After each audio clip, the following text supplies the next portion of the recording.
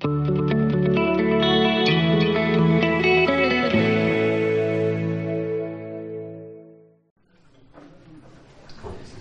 have come to the end of our look at Jonah, and we are left with an interesting final chapter. But before we look at that, the book of Jonah has highlighted the complexity of human nature as we see it woven through the chapters and verses. The Jonah narrative focuses on the tension and relationship between shame, spirituality, and personal transformation. And we have also looked at Abraham Maslow's phrase, the Jonah complex. And Maslow noted in his book of Human Hierarchies that the human condition, if given a choice, will evade personal growth. That we do fear our own greatness. That the mere thoughts of fulfilling our purpose brings up fears and shames and doubts and challenges, which are easier to ignore rather than to embrace the sacredness of destiny. This condition is found throughout Scripture and is not just assigned to Jonah. We see it in Noah, we see it in Abraham, Isaac, Joseph, we see it in Moses, Gideon, and also in Jesus' disciples. All these, to some degree, resist the call and purpose of God in their lives because of doubt, shame, and sin. Now, Jesus highlights and addresses this human condition in the parable of the talents in Matthew 25.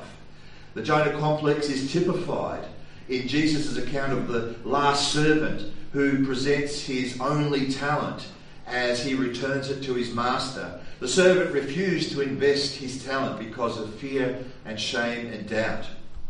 So let's take a couple of minutes just to get up to speed and do a quick review for those who perhaps haven't been with us during this time, or for those who maybe just forgot what we did last week. Maybe. Here we go. So far as in the first chapter, the first three chapters, Jonah looks pretty bad, doesn't he? He receives clear instruction from God to go to Nineveh, but he runs. So in chapter 1, God comes to Jonah, and he's a renowned prophet who lived in the northern kingdom of Israel. He's renowned. He's mentioned in 2 Kings chapter 14, verse 25. So the assignment that God gives Jonah is to go to Nineveh, which is in the northeast. Nineveh was the capital city of the epicenter of the Assyrian Empire. Now the Assyrians are an evil and cruel people. And God calls Jonah to go to these people who he and the nation of Israel absolutely hated. But Jonah does the exact opposite, and he runs in the opposite direction. He runs to the port town of Joppa and asks the question, where is the end of the world? And can I buy a ticket there? And he finds himself on a boat to Tarshish, hoping that he will soon be eating tapas and learning the tango on the Costa del Sol. So, for those who don't know, Tarshish is in Spain. God tries to get his attention with a storm, but he's asleep. God sends the pagan captain to convict him, but he doesn't listen. And then we see that God uses the pagan dice game to call him out, so he asks to be thrown overboard. Now in chapter 2 we see Jonah sinking to the bottom of the sea as he fades in and out of consciousness. But God graciously rescues him in the belly of a great fish. Now in chapter 3, finally after getting spewed up on the beach and covered in fish vomit, Jonah gets the idea that there's no avoiding God, so he goes to Nineveh. He preaches a very lackluster 5-word sermon. However, we see the entire city fall on its face before God. They repent of their sin, and God relents from the promised disaster. So the last verse of chapter 3, where we left last week, was in verse 10, and it says, when God saw what they did and how they turned from their evil ways, he had compassion and did not bring upon them the disaster he had threatened. So here's where we pick up our story. But instead of getting better, it seems to get worse for Jonah in chapter 4. Verse 1 says, but Jonah was greatly displeased and became angry. Here we learn of Jonah's initial motivation for running from God. We see it in verse 2. He prayed to the Lord, O Lord, is this not what I said when I was still at home? This is why I was so quick to flee to Tarshish. I knew that you are gracious and compassionate. You are a gracious and compassionate God, slow to anger and abounding in love, a God who relents from sending calamity. So if you know your Bible, right here, Jonah is quoting Exodus chapter 34, verses 6 to 7. He's trying to turn the tables on God. Jonah couldn't stand the thought of Nineveh being forgiven for its sins and accepted by God. Therefore, after leading one of the greatest revivals in the history of the world, with a simple, half-hearted, half-baked 5-word sermon, Jonah becomes angry with God for offering grace and mercy to these wicked, violent unbelievers. So let's consider our first observation. Why is Jonah so angry? The reason he is so angry is that Jonah is self-righteous. He sees himself as more important than the Ninevites. He sees himself as better than the Ninevites. He sees himself more deserving of God's grace and God's mercy. And so we see Jonah angry in self-righteousness. If any of this is going to make sense, we have to identify with Jonah in his self-righteousness. The dictionary definition of self-righteousness is being convinced of one's own righteousness, of one's own uprightness, correctness, rightness, in contrast to the actions and beliefs of others. In other words, it's easy to be self-righteous when we position ourselves against anyone or anything that is different to ourselves. Self-righteousness said, I am the bar of everything that is right in the world. But we would never say that, would we? Because that's a horrible thing to say. We would never say that. But in some way or form, we believe it. So let's take a test this morning. And that is, am I self-righteous test? The am I self-righteous test, okay? So here we go. If you don't think that you need to take this test, then you've already failed it, okay? Number 1, do you consider yourself better than others? Not everyone, just some people, yeah? Number 2, do you downplay your sin while magnifying the sins of others? In other words, what I do is not so bad. At least I'm not as bad as them. Number 3, can you laugh at yourself? Not because you're cute or clever, but because you're ridiculous. Can you freely talk about your real faults? Ooh, they're tightened up. Do you have all the right answers, at least most of the time? Do you actually listen to others, or are you quick to give an opinion and a smile? Have you ever said, at least I'm not like that? Do you say, I'm a good person? Are you open to learning from anyone and everyone? Number 10, do you look down on those who struggle with sins that you don't struggle with? Number 11, can you receive critique and or correction humbly without growing angry or defensive? Number 12, do you think you deserve mercy from God while others don't? And number 13, over the course of these questions, did you think, I can't believe people are like that? That's a pass if you did. If anyone was doing the mental arithmetic during the test, the conclusion would have to be, we are all, in some measure or form, self-righteous. Romans 3:10 says, there is no one righteous, not even one.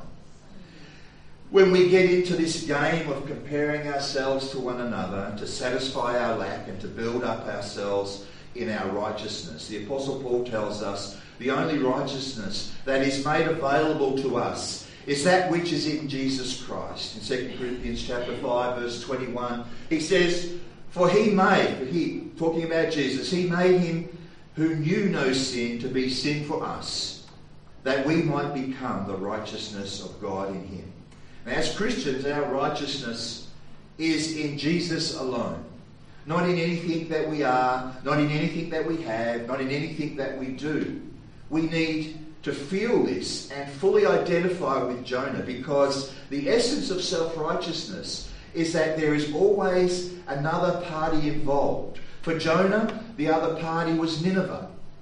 So that brings us to our second observation. Who is your Nineveh?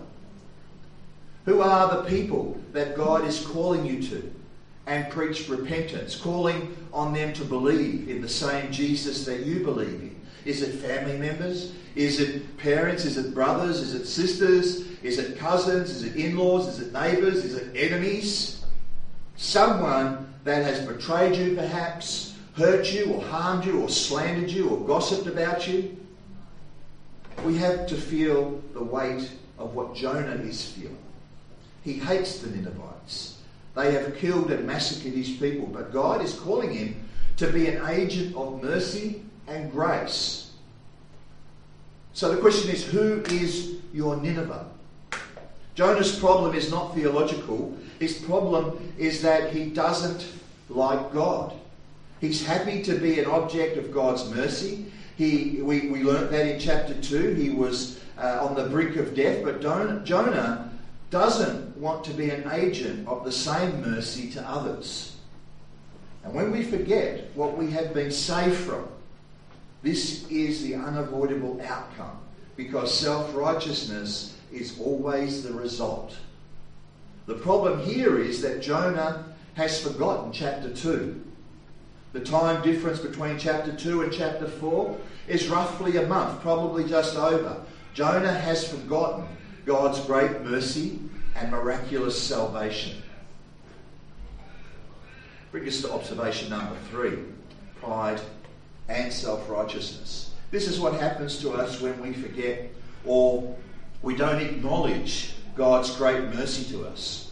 What we have been saved from, what we are being saved from, when we don't believe or forget or don't acknowledge all is from God, our life will be filled with pride and self-righteousness. Because if God is not God, if God is not responsible for our transformation, for our change, for our growth, for our salvation, for our breath, for our gifts, for our skills, for our homes and friends, and for our family, then who is?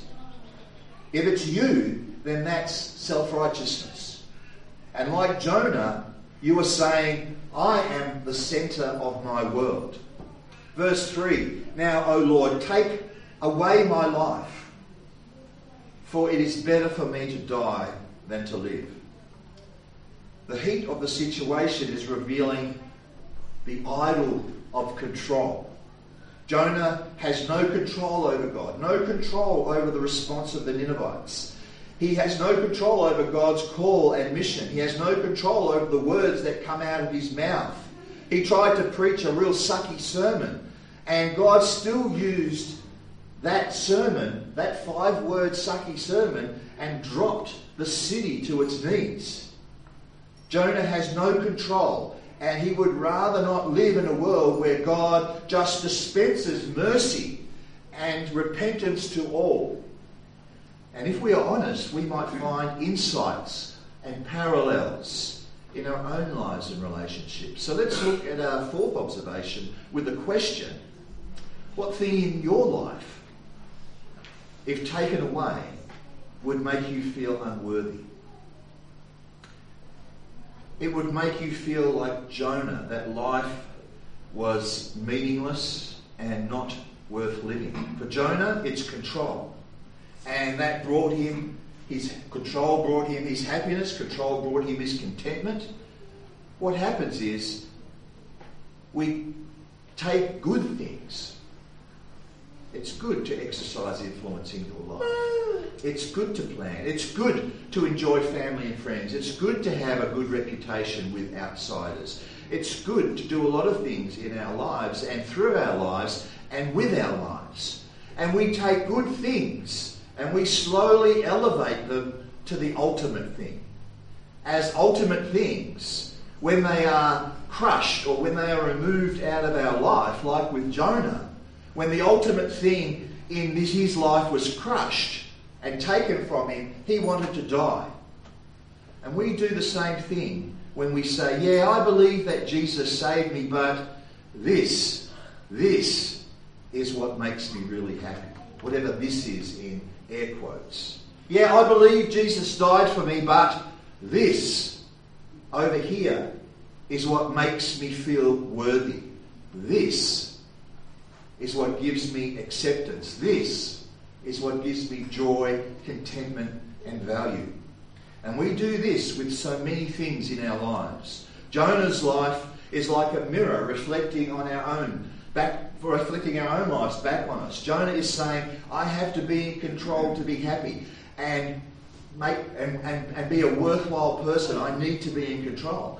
And we can just take the blank and fill that in, can't we? I have to succeed to be happy and a worthwhile person. I have to perform well to be a happy and worthwhile person. I have to have these type of relationships to be happy and a worthwhile person. And the list goes on and on and on. And what happens is that we elevate these things to the ultimate thing in our life.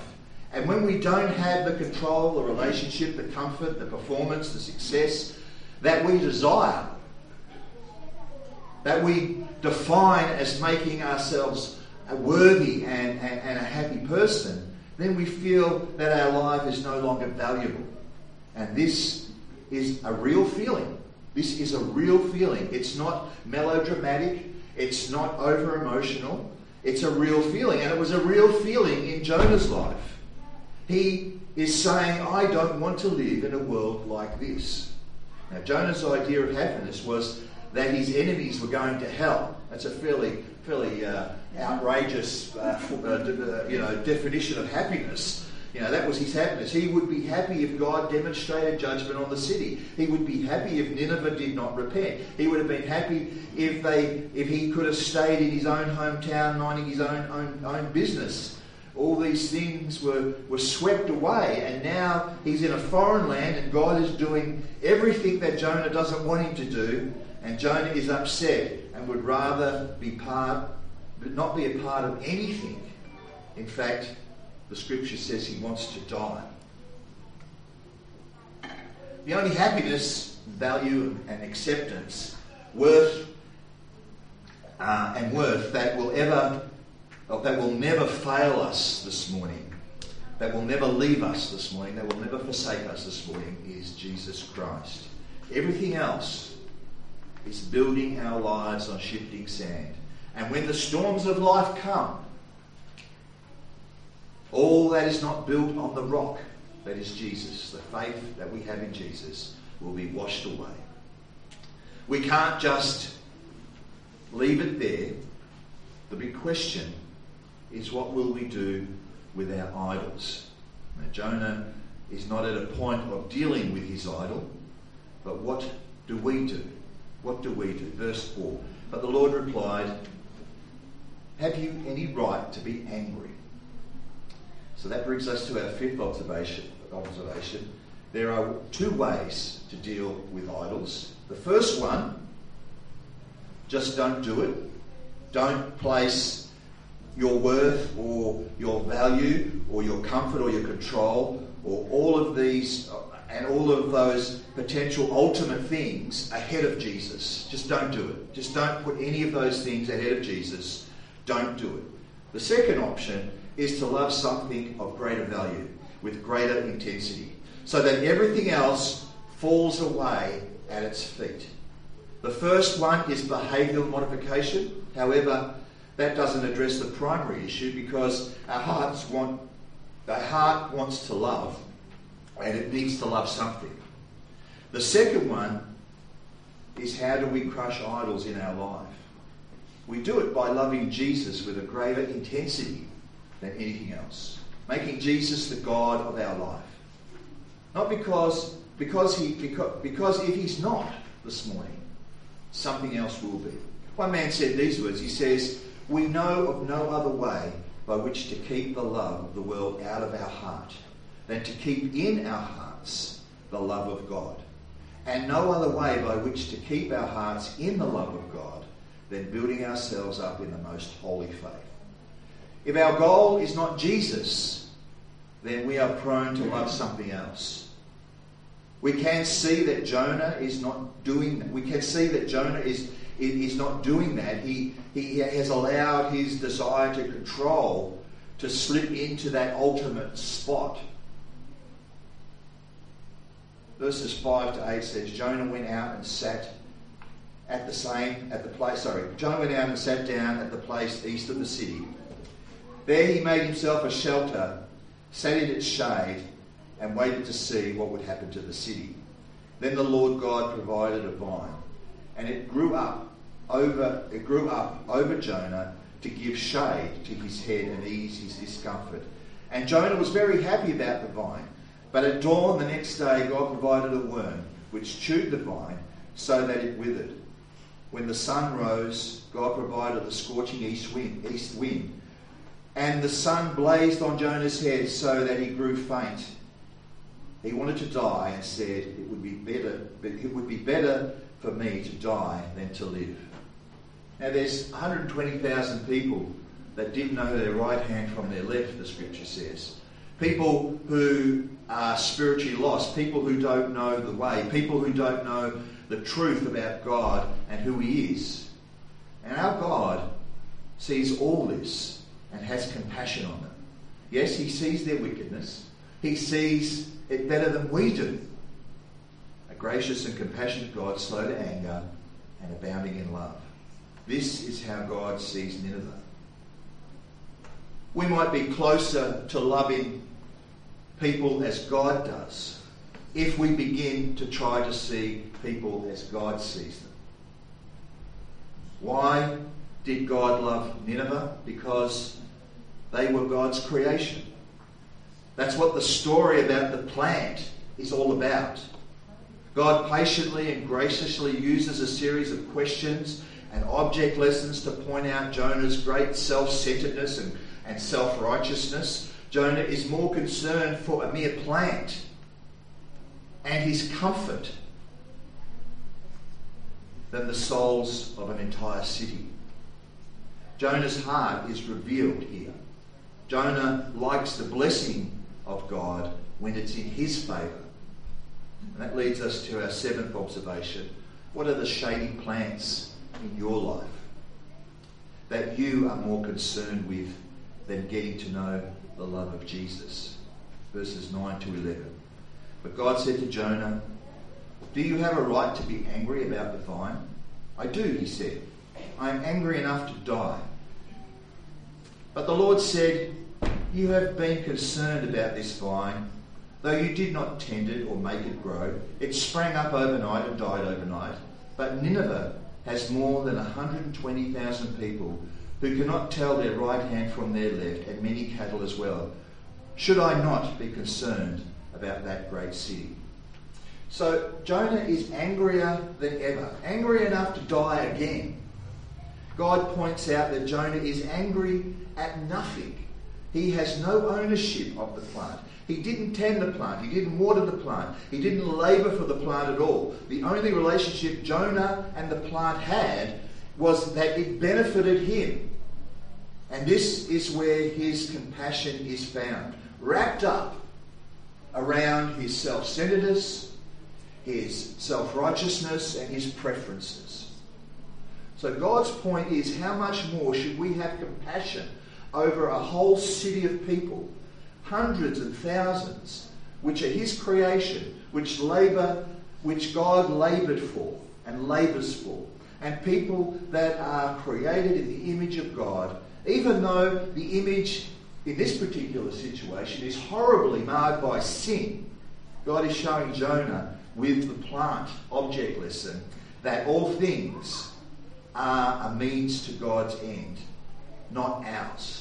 Not ours. A means to God's end, not ours. Matthew chapter 9 verses 35 to 38 says, Jesus went out to all the towns and villages, teaching in their synagogues, preaching the good news of the kingdom, and healing every disease and sickness. When he saw the crowds, he had compassion on them because they were harassed and helpless, like sheep without a shepherd. Then he said to his disciples, the harvest is plentiful, but the workers are few. Ask the Lord of the harvest, therefore, to send out workers into the harvest field. that God sees our community. We know that. God sees our community. Even the very surrounding neighbourhoods where we're sitting now, even God sees our neighbourhoods. That God sees the people that we live amongst like a field that's ready for harvest. That's how God sees our neighbourhoods. All that is needed is labourers to come out and work in the fields. This is the heart of God. This is how God sees the people that he has called us to live amongst. So the final and eighth observation this morning is, are we those labourers? Are we those labourers? That's what God called Jonah to be, and that's what Jesus has called his disciples to be. Do we have the heart of God to the people that we live among? Or do we just exist in various places? Places where we buy food, places in our neighbourhood, places in our street where we live. Or do we have a heart towards people, the people that God has called us to live amongst? Do we have compassion for people or otherwise who otherwise don't deserve it?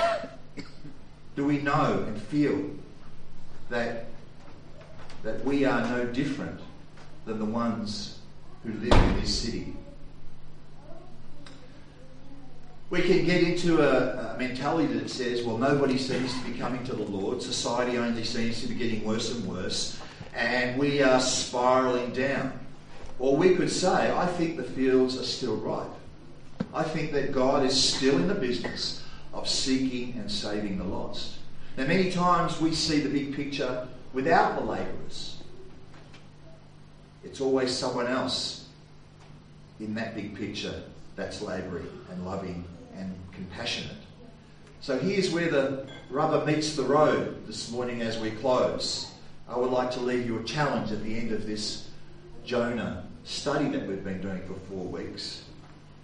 I would like to leave you with a challenge. Who are the 3 to 5 people that are in your life, your Nineveh, who God wants you to love and pray for and point to Jesus? Who are those 3 to 5 people in your life? Who are they? Are they family members? Are they neighbours? Who are they? Because this is the heart behind the church that Jesus established 2,000 years ago. It's to be on mission with God right here in our own Nineveh. Please pray with me.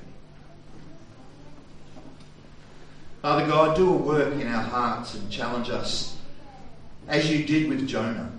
Show us our idols, show us our selfishness, so that we may be more like your Son Jesus.